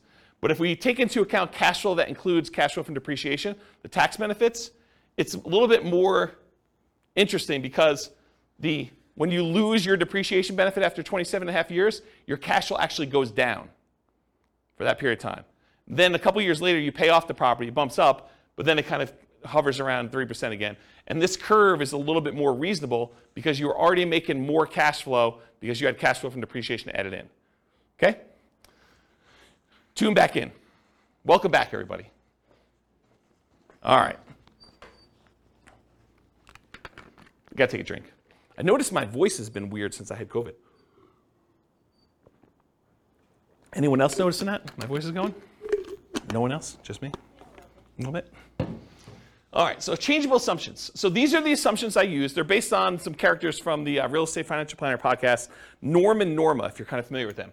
So these are the assumptions I use, but you can copy these to your own account and change any of the assumptions. So if you're like, James, I wish you did $80,000 a year in income, or I'm not saving $1,000 a month, I'm saving $2,000 a month, but otherwise this is me, or my properties where I live are not $375,000, they're $200,000, or they're $1 million, or whatever they are, you could change all these assumptions. So Norm and Norma, they're married, they're both 21 years old, recently out of college. They graduated, they work in a technology department of a large healthcare business. They have a total of $10,000 saved up between the two of them, not each. They earn $72,000 per year combined. $36,000 each, or $18 per hour times 2,000 hours worked a year is $36,000 per year. Each person combined $72,000 total. They're saving about $1,000 per month before they buy any houses. They're renting right now, and they're able to save $1,000 a month. They're obsessed about achieving financial independence so they can retire early. And these are the same folks that have gone through all the different strategies we've taught. So it's the same assumptions we use for buy and hold, fix and flip, house hacking, creative financing. All of these are the same assumptions so that we can kind of compare them and see how long each strategy takes for them to be financially independent. They want to find their best path to financial independence together. And for them, that means fastest and safest. They're going to look at some risk things. We're not going to cover risks tonight, but we cover risk in the podcast. They're both taking Social Security at age 67. And I estimated that they're taking Social Security based on them working fully until they're age 67, which in our modeling, they don't do that. So if they're financially independent by age 50, they stop working. So my modeling for Social Security is not conservative. It assumes that they've worked all the way through 67 and that the amount that they're earning at 67 is that they worked through that period of time. But it's not true. And so it's less conservative to model it that way. But my argument is they're already financially independent. Social Security is sort of a bonus, so it doesn't really matter, right? If they really are financially independent by age 50, does it matter that they're getting an extra $1,000 a month from Social Security? I don't think so. It just adds a little extra bump, but they're already there. Okay? That's how I can justify it to myself. Any questions on their assumptions? Cool. So limitations by rule. So if they're the deal maker or syndicator, many of these assumptions don't limit them, except that it's a separate job. So it doesn't matter how much they make or what their savings rate is or anything like that. If they're the deal maker, they're not concerned about debt to income and being able to qualify for loans or how much money they have to invest in the deal. They're the ones putting together the deal themselves. So as long as they can work enough hours to do the deal maker syndicator thing, it doesn't matter to them. It's not a limitation. Now, they could invest their own money or credit in other deals. I didn't model it that way, but because they have their full money that they've been saving up and their full credit that they were using, they could go do in parallel buy and hold, house hacking, nomad, creative financing, fix and flips. They could do other stuff in addition to these partnerships. I didn't model it that way. I basically said they're investing in the stock market instead. So they could be doing this in parallel. And if you want to know how that performed, go look at previous classes. Now, if they're the money partner, though, the amount that they have saved invested is the primary limitation. The fact that they're saving $1,000 a month, that's going to limit what they can do. If a deal syndicator needs someone with $50,000 and they only have $20,000 saved up, they can't do the deal unless they become one of two money partners. So it doesn't matter if they can qualify for loans or anything like that. The money that they invest in the partnership likely limits them to being able to do other deals in parallel, though, as well. So because they're putting money into other deals, they're not going to have down payments for doing nomad or buy and hold or house hacking, and not until much later when they have money coming in from those deals. Does that make sense? Okay. And if they're the loan partner, their ability to qualify for loans is the primary limitation. It doesn't matter if they have enough down payments or anything like that, but the loans they do might limit their ability to other investing in parallel. So if they've got 10 loans out in partnerships, they can't do their own buy and hold with 25% down for themselves unless they do weird loans for those. Okay? All right, some more changeable scenario assumptions. I modeled this for 60 years. I assume their effective income tax rate based on the $72,000 that they're earning is 17.85%. I assume 3% inflation. Yeah, I know. This is like a reasonable inflation number, not what we're seeing right now. Mortgage interest rates, same as previous classes. We're using a 4% yearly safe withdrawal rate, and we're saying that once they are earning $5,000 a month as their minimum target monthly income in retirement, and that does adjust up with inflation, but when they achieve that, then they're considered financially independent. So they're making $72,000 a year, which is $6,000 a month, and I'm saying $5,000 a month is their target. Why am I saying $5,000 is their target when they're currently earning $6,000? Anyone know? They're saving $1,000 a month. So in order to be financially independent, they don't need to have that savings amount as well. So this is how much they're living on. Okay? And then ideally, they want to make $10,000 a month. So we do the math for when they earn that as well, but not in this class. All right, so let's go talk about some results, and then I'll get into their partnership stuff. So these are summaries of some of the numbers from previous classes. So the first ones we're going to start with are the buy and hold ones. So they did no real estate at all. They only invest in stocks. It would take them 40.17 years to be financially independent. So 482 months. And the stock market, I think, is growing at 8%. We just assumed 8%. Does that seem reasonable for assumption for stock market? 8%. Is that what you use? We do it based off of a balanced portfolio in all cases, not necessarily just an all-stock portfolio, because like the S&P 500 returns 12%, but that's assuming that U.S. equity markets are going to perform the same way going forward that they always have. Yeah. So we don't have that assumption. So it's like it differs based on what percentage asset allocation they have? Yeah, exactly. Okay. Okay, so it could be whatever, but 8% seems like a reasonable number, somewhere in the ballpark. And no one knows what the future is going to be. I mean, 8% could be really, really high for what actually happens. It could be really, really low for what happens. Who knows? So 40.17 years, that's why we do Monte Carlo modeling in the advanced analysis that we do. This is all static. Whoa, it was really high. 40.17. So here's some other the buy and hold numbers modeled. I'm not going to go into like ridiculous detail, but this is the one for all stocks. That's 40.17 years.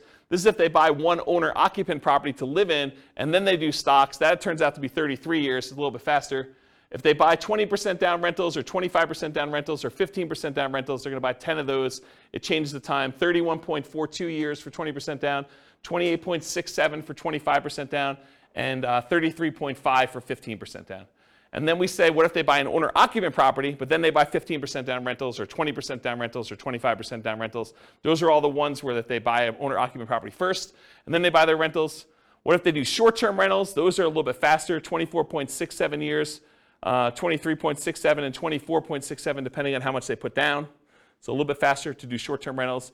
And then what if they buy an owner-occupant property and then do short-term rentals? Those are a little bit longer. So those would take a little bit longer if they decide to do that. Any questions on these? This is what we covered in the buy and hold class. So if you really want to know a deep dive into this particular slide, that was like 2 hours on buy and hold. Any questions? Cool. What if they do nomad? So the nomad strategy, for those that don't know, you buy a property as an owner-occupant, you move in, and you live there for a year. At the end of the year, when your agreement with the lender is up, because basically when you get the loan for an owner-occupant, you agree to live there for a year. Once that year is up, you can convert the property to a rental and buy another owner-occupant property.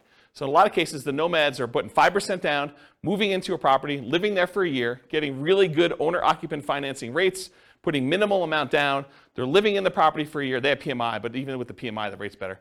So they're living in the property for a year. Then they convert it to a rental. They repeat this process until they have the number of rentals that they want, and that's the strategy to do it. So if you imagine for a minute, instead of having to come up with 20% down in order to buy a rental property, you could buy 4 with 5% down with the same amount of down payment.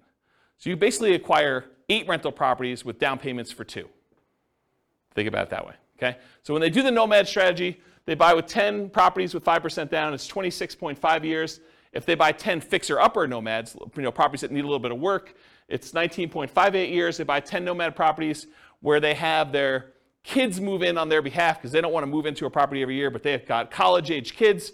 And so basically when their kids go to college, they co-sign a loan for their kids in college where they're buying it together. The kid lives in the property for the year, and then at the end of the year, they move into the next property. So while they're at university, them and their parents acquire 4 nomad properties that way. They got 2 kids, that gets them 8.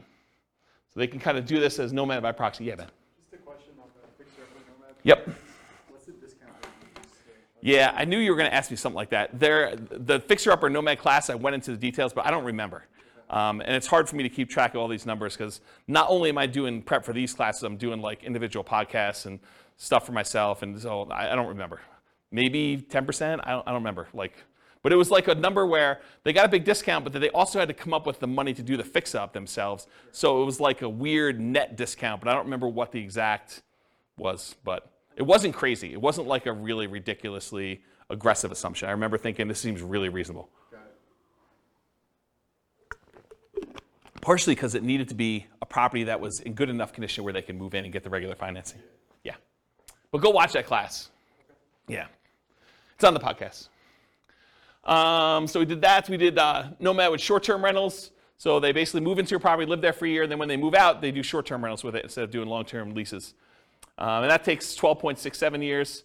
If they do house hacking, so they move into a property and they get a roommate while they're living there, or they get 2 roommates, or they get 3 roommates, or they get 4 roommates, or they buy a duplex of some sort and they kind of do that, or a triplex or a fourplex. And so we've got all the different house hacking variations there, ranging from 21.83 years to 16.67. Or if they do nomad with lease options, or if you're a real estate agent, the ultimate real estate agent retirement plan of doing nomad and moving into properties and getting a rebate on your down payment because you got paid a commission when you move in. So there's like a strategy for doing nomad where you have a real estate license and you could really minimize how much you need in order to do that strategy. So we cover that in there too, but here's the nomad stuff summarized. Okay? Here's house hacking summarized. I'm not going to go into all these, but it's all different variations of house hacking. Buying a property with 1 roommate or 2 roommates or 3 roommates or 4 roommates and different down payments, 20% down, or I think actually we did all 5% down. So I don't remember what we did here, but all the numbers are there. Go listen to house hacking class for details. This is the BRRRR class, buying a property, rehabbing the property, renting the property out, and then refinancing to try to pull out either all your money or as much of your money as you can, leaving minimal in the deal. That's what the BRRRR strategy is about, and then you can use that money again to go buy the next one. So buying a BRRRR with 10% down, leaving 10% in the deal, BRRRR with 5% down, leaving 5% in the deal, and then BRRRR where you're able to get nothing down. So the nothing down one's 14.67 years. If you have to leave 10% in the deal, it's 21.67 for Norma doing that with the assumptions we talked about. Any questions on this? Cool. Here's all the stuff on quick turning and flipping. doing $25,000 net flips every 6 months, or doing it every 9 months, or doing it every year, doing live-in flips. I went through a whole bunch of variations on is it better to do a live-in flip and flip as quickly as you can, do a live-in flip and wait at least 1 year so that you get long-term capital gains on the things you're doing, or doing a live-in flip where you stay there for 2 years and you don't have to pay any long-term capital gains at all because you have the exemption. What's the exemption called when you live in a house for 2 years? You know what the name of that is? I don't know. But if you live in a house 2 out of the last 5 years and you don't have to pay any capital gains up to certain limitations, it's pretty big limitations though, on a property. So we did all the variations on that and looked at the time for how long it took there to do that. And then live-in flips as an agent or for sale by owner. There's a whole bunch of variations on the flipping one. You can get a feel for those. Those are pretty fast. And then here is all of the ones I've covered so far, shown on one chart, color-coded. So all the, what color is this? Maroon? Is that a maroon color? Maroon-colored ones, these are all the buy and hold. The orange ones are all the Nomad ones. The, whatever that is, green, sea green, that's all the Burr ones. Quick turn flips, all the purple ones. And then apparently a different color green is house hacking. You can get a relative size difference to see which ones are, in general, faster than other strategies. So buy and hold tends to be one of the slower ones. House hacking tends to be pretty slow, although there's some quicker ones on the end there. Burr tends to be pretty fast. Nomad tends to be pretty fast. Depending on what you're doing with the quick turn flipping ones, there's some really fast ones in there and some slower ones in there as well. So you can get a feel for what's going on. Go watch the classes for the details on the exact numbers for those, but you can get a relative size difference. I love this chart. This is one of my favorite charts now for being able to compare all these. All right, yeah. Short-term rental, was Yep. it on there? Probably because it doesn't hit the criteria. It is on there. It is? Oh yeah, short-term rentals are in here. Yeah, they're mixed in because the buy and hold has some short-term rentals. The Nomad has some short-term rentals. Burr doesn't. Quick turn flip I don't think has any, and house hacking doesn't either. But there's short-term rentals mixed in here. You're basically buying properties in short-term. Yeah, I don't remember where they are, but yeah, they're in there. Yeah. Yep. Okay, any other questions? All right, so creative financing, this was last week, right? Everything's merging together. So last week was creative financing. This is buying creative financing with 1 month reserves all the way through to 6 months reserves. Everything from as quick as 8.83 years all the way up to 17.42 years for doing creative financing. If you do creative financing and you do thousands of dollars in reserves, 10K, 20K, 30K, 40K, 50K, it shows the times for those instead of months of reserves. And then creative financing with different discounts at purchase. So if you get a 10% discount, 12% discount, I think this must be 6% discount, and this is 8% discount. It shows you the amount of time it takes based on the discount you get with creative financing. And then by holding period, by how long you're buying for. So this is if you're buying for, I think, 10 years. This is for 15 years, and this is for 5 years. So this is how long you're doing creative financing deals before you stop. And it ranges everything from 12.67 years all the way up to 34.83, depending on how long you do it for. And then I added in the creative financing ones all right here in red. So it's the same stuff we had before, I just added this one in there so you can get a comparison size-wise. Creative financing is really fast. It's also a very active strategy. So you can kind of get a feel for that. Any questions on this? Sweet. All right, so deal maker modeling assumptions. So now we're doing the deal maker syndicator person. I assume that the deal maker was able to negotiate 25% of the deal, 25% of the cash flow, 25% of the equity as their payment for doing the deal. So Bill, to answer your question as to what I think is reasonable, pulled it out of the air. 25% for the deal maker syndicator for doing all that work. Okay. There's some I don't know, almost like proxies for what's going on there. Like property management's 10% of gross rents. So you can figure out what that is as a percentage of real cash flow and what that is as a percentage of equity at the end. And you can kind of get just a corollary for just property management as that there. But then there's other stuff you're doing as well, like managing the partnership and acquiring the deal. And so, I don't know, you could sort of do that. But anyway, 25% of the deal, 25% of cash flow and equity. They're acquiring the deal. They're doing property management. They're also managing the partnership. They're disposing of the deal, although it's not modeled, because I assume that they hold it forever. And none of their own money is in the deal. Instead, they're investing their money in stocks at 8% per year instead. And they're not limited by debt to income or money. They don't need to have debt to income because they're not qualified for loans. They don't need to have any money because they're using a money partner to do these. 25% of the deal. How long does it take? If they do a deal every 12 months, 10 total, takes them 21 years to be financially independent using those assumptions. where they're getting 25% of the deal. If they do a deal every 6 months and they do 10 deals, so they do it for 5 years, 19.67 years in order to be financially independent. If they do a deal every 6 months and they do 20 deals, because they're not limited by the number of deals they could do, doesn't matter what their DTI is, doesn't matter how many loans they have, doesn't matter how much money they have for down payments, so they could do 20, right? Just a matter of them managing 20 partnerships. That would take them 14.67 years for doing that, okay?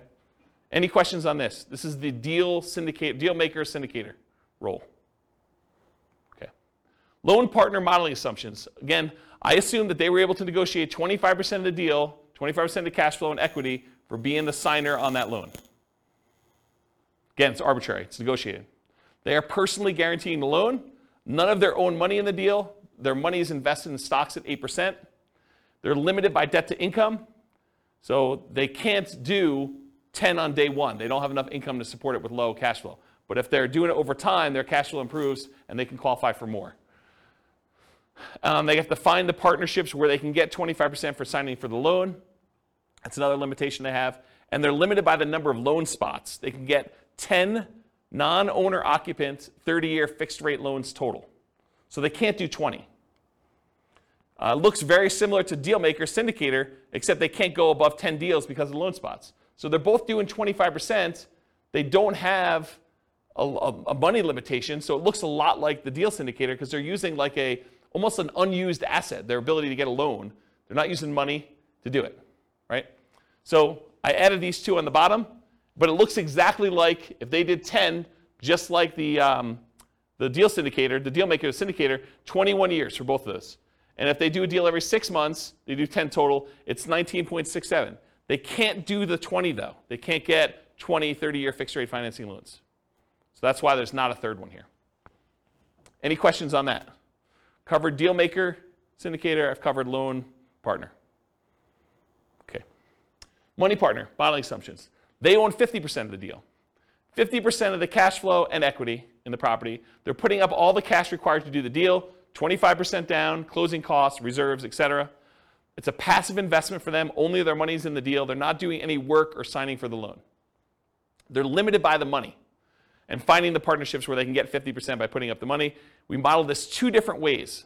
And of all the ones, I think this is the worst modeled, in my opinion, which I can go into detail some other time. As 50% of the property based on when they'll have enough to do a full 25% down payment, closing costs, and reserves. So it takes time to do that. And then as 10% return on all their money instead of 8%. So you could look at this. Someone decides to do a money partner, and instead of actually modeling it as I own part of this property and I'm looking at cash flow, what if we just said, because you've got POPs in there and everything else, maybe you're able to overall get a 10% overall return on your money. The challenge with this, and I'll draw this on the board, is what does your return look like over time on a rental property? So this is time, and this is like your percentage return. Does the return you're earning, and this is return on equity, right? Because it's the amount of money you have tied up in the deal. Okay, so return on equity. So the amount of money you have in a deal, what is your return the longer you own an investment, a rental property? It drops. And that's counterintuitive to a lot of people because they think my cash flow is improving, my appreciation dollar amount is improving, my amount that I'm getting from the tax benefits, my depreciation is fixed for 27 and a half years, then it goes to 0. So that doesn't improve over time. And the amount I'm paying down the debt, well, that increases a little bit. It's increasing, but it's really increasing at a relatively slow rate, and it goes to 0 after the loan's paid off. So you'd think to yourself, hey, appreciation's going up, cash flow's going up, debt pay down's going up a little bit until it goes to 0, and depreciation's fixed. You would think that your return is going up over time, but it's not. The dollar amount you're making on the investment is going up, but the amount you have in equity is also growing. And the amount you have in equity is growing faster than the amount of your return is growing. So what tends to happen to your return over time is it tends to go down, and then it becomes asymptotic to what numbers? Anyone know? Anyone know what this number is right here, like at the low? Once a loan is paid off and once depreciation has gone away, what does it actually equal? It equals cap rate plus your raw appreciation rate. So it's whatever the cap rate is in the property, which is your return and cash flow of a property that doesn't have a loan, plus whatever your raw appreciation number is. So if properties are going up 3% a year and your cap rate's 5%, this is 8%. So your return approaches whatever your cap rate plus your appreciation number is at the bottom here, and it starts off really high. Your return on the equity you have starts off at the highest it is, and then your return goes down over time. So the longer you hold your investment, the lower the return you're getting on that investment is.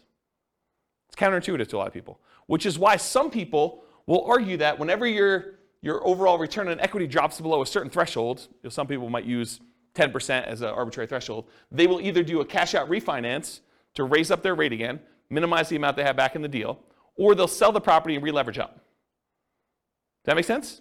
So you could go and say, as a strategy, hey, whenever my return on equity drops below X, then go ahead and sell the property, redeploy it as 2 different down payments or 3 different down payments or however many you can do with how much is in there, and then reboost the return you're getting on the assets you have. Does that make sense, everybody? Okay. Any questions on this? Pretty cool, right? So I was telling you this because when I kind of bumped their return up to 10%, you're like, why'd you use 10%? Well, because I think rental properties, especially leveraged rental properties, can beat a 8% return, right? Typically. Although in this case they only own half, but it could beat a 8% return from the stock market, in most cases leveraged. But over time though, this goes pretty low. You know, if you really only have 5% cap rate properties and a 3% appreciation rate, it really literally is going to 8%. And if you're a money partner and you own half of this property, you're getting 4 on your money. So you'll probably want to get out of this deal at some point or refinance out and have less in the deal so that your return on the money you have invested is higher. So I used 10 because I picked it. I went and I actually looked at the average for the first, I think, 10 years, and it was higher than that, but not much. But you can go look at those numbers on there. Okay? So I'm going to model it 2 ways. I'm going to model it where they own 50% of the rental, but they put down the whole down payment. I'm going to model it where they put 10% return on all their money. So instead of the stock market money that they were earning 8%, I'm just going to say it's earning 10. And we'll look at the difference between those two. So these are the two. If they own 50% of the properties, it takes 46.8 years, 46.08 years. If they get 10% return on their money instead of 8%, it's 33.17 years. So pretty slow compared to the other strategies. Okay? Any questions on Money Partner? So I just added in the partnerships over here so you could see relative sizes, sort of in the middle. I mean, it's not like, creative financing low or, even some of the flip type low, but, it's on par with a lot of the nomad strategies. A little faster, a little slower, depending on which one you're comparing it to. It's definitely faster than buy and hold, faster than house hacking. To kind of give you a feel, relative sizes. Is that helpful? Okay. So in conclusion, the assumptions you use for modeling matter a lot. If we change what you're doing as your role as a partner, if we change the number or frequency that you buy, if we go from buying 10 to 20 or buying only 5, or the size of the deal that you do, how big of a discount you get if you're getting discount on deals, or what your profit is on a deal, or what your cash flow is on a deal, what the market conditions are, what we use for appreciation rate or rent appreciation rate, or the price of the properties even, interest rates, we get lower interest rate, higher interest rate, rents on the property, vacancy, maintenance, property management, taxes, insurance. All of these assumptions matter, and they're going to matter a lot. It's going to impact what you do. Also your stock market rate of return, or what you're investing in and what its risk profile is. And then what you set your target monthly income retirement is, both your minimum and ideal. If you have a higher number, it may take you a lot longer or a lot shorter, depending on what you do. And then what you use for your safe withdrawal rate, what you believe is a reasonable safe withdrawal rate to use there.